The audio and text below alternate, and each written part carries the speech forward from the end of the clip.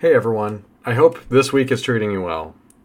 Today I have a very interesting topic that I know it's quite controversial. I brought it up at a family party the other day. Everyone said, "No, Paul, you're wrong. Like, you're supposed, you should do it. Why not? It's not a big deal." Blah, blah, blah. The point is this. Today I'm talking about why should we be playing the lottery when we have Bitcoin? We have the biggest lottery of all time right in front of us. And we just need to see it and learn about it and educate others and all that good stuff.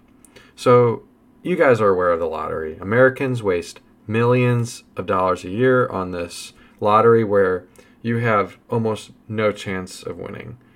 I mean, in fact, you're more likely to get hit by a lightning bolt than win that, multi-billion-dollar lottery. And even if you do win, you're getting taxed 50%, which, if it's a $2 billion lottery, you're going to walk home with, $700 million? That's still a lot of money. The point is this. Americans waste so much money. And the thing is, it's just a tax on the poor. Poor people play it more, and they tend to target those communities. And I just wish that instead of every time they bought a lottery ticket, they would do anything better with their money, such as buying even books, essentials, bus tickets, maybe saving up for a down payment on a car, buying gold, silver, anything, Bitcoin, especially Bitcoin. Anything is better than buying this. And so these lotteries are put in place where there aren't many options for people that live there. So if they put it in a neighborhood that has kind of like a food drought, not a lot of grocery stores, there's a lot of crime, you notice that if there's a place that doesn't have a lot of options or a lot of education and it's poor, you'll see a lot of these lotteries, most of the sales are coming right by people, places that have payday loans, cash for gold, title loan places. And I think that's messed up that we prey on those kind of people. And yes, it's a free market. People do decide what they want to do and not do with their money. But kind of a way I look at it is like, if there's nothing else, it's kind of like food. Yes, you can make the case everyone in the United States has access to a grocery store. But what happens if the nearest farmer's market or the nearest grocery store that actually has produce, not like an Aldi or a 7-Eleven, the nearest grocery store is about an hour away and you don't have a car? So yeah, you can make the case, well, the person can take a bus to go there, or the person can, borrow a car or rent a car. A lot of these people, they're living hand to mouth. They can't do that.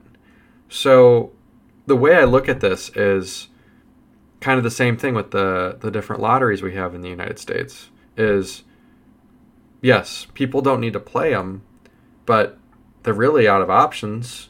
They're in a cycle of poverty. And it's their one ticket. It's what they perceive as their one ticket out. But my thing is this. I think Bitcoin is a lottery. I just even look at it back in 2020 when it hit $3,000 a coin. Many people thought it was going to zero. It hit $3,000 a coin. Or if you look 10 years ago, it was a couple $100 or less than $100 a coin. All those people that put in $1,000 back 10 years ago, they won their lottery. They made so much money in Bitcoin.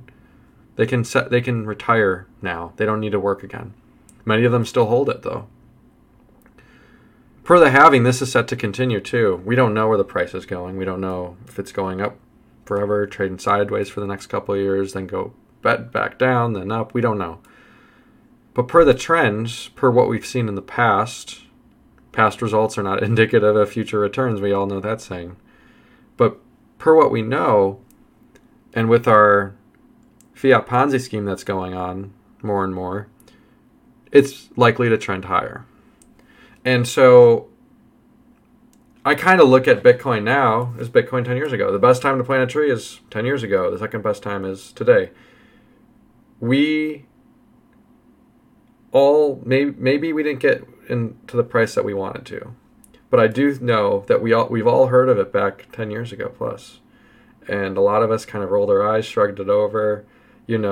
People had to survive a lot to get through those really big drawdowns, the Mt. Gox hacks, the big war over the block size, all this stuff. the thing is this. We, as Americans, need to look out for other Americans who are living hand to mouth. If you see someone that has Cash App on their phone and they're going to just say, hey, just curious and wondering why you're buying these tickets. Hey, have you heard of Bitcoin? You don't have any? Well, here, I'll send you 1,000 Satoshis or send 5,000 Satoshis, $1 or $2. And just show them how it works. And it might actually start something in their head to start thinking about money a little bit deeper. Because they're just wasting their money day in, day out trying to buy lottery tickets, trying to hit the gold when they don't realize that it's all been underneath them this whole time. And that in the end, what we really want is we want money that's not getting eroded, money that is meaningful.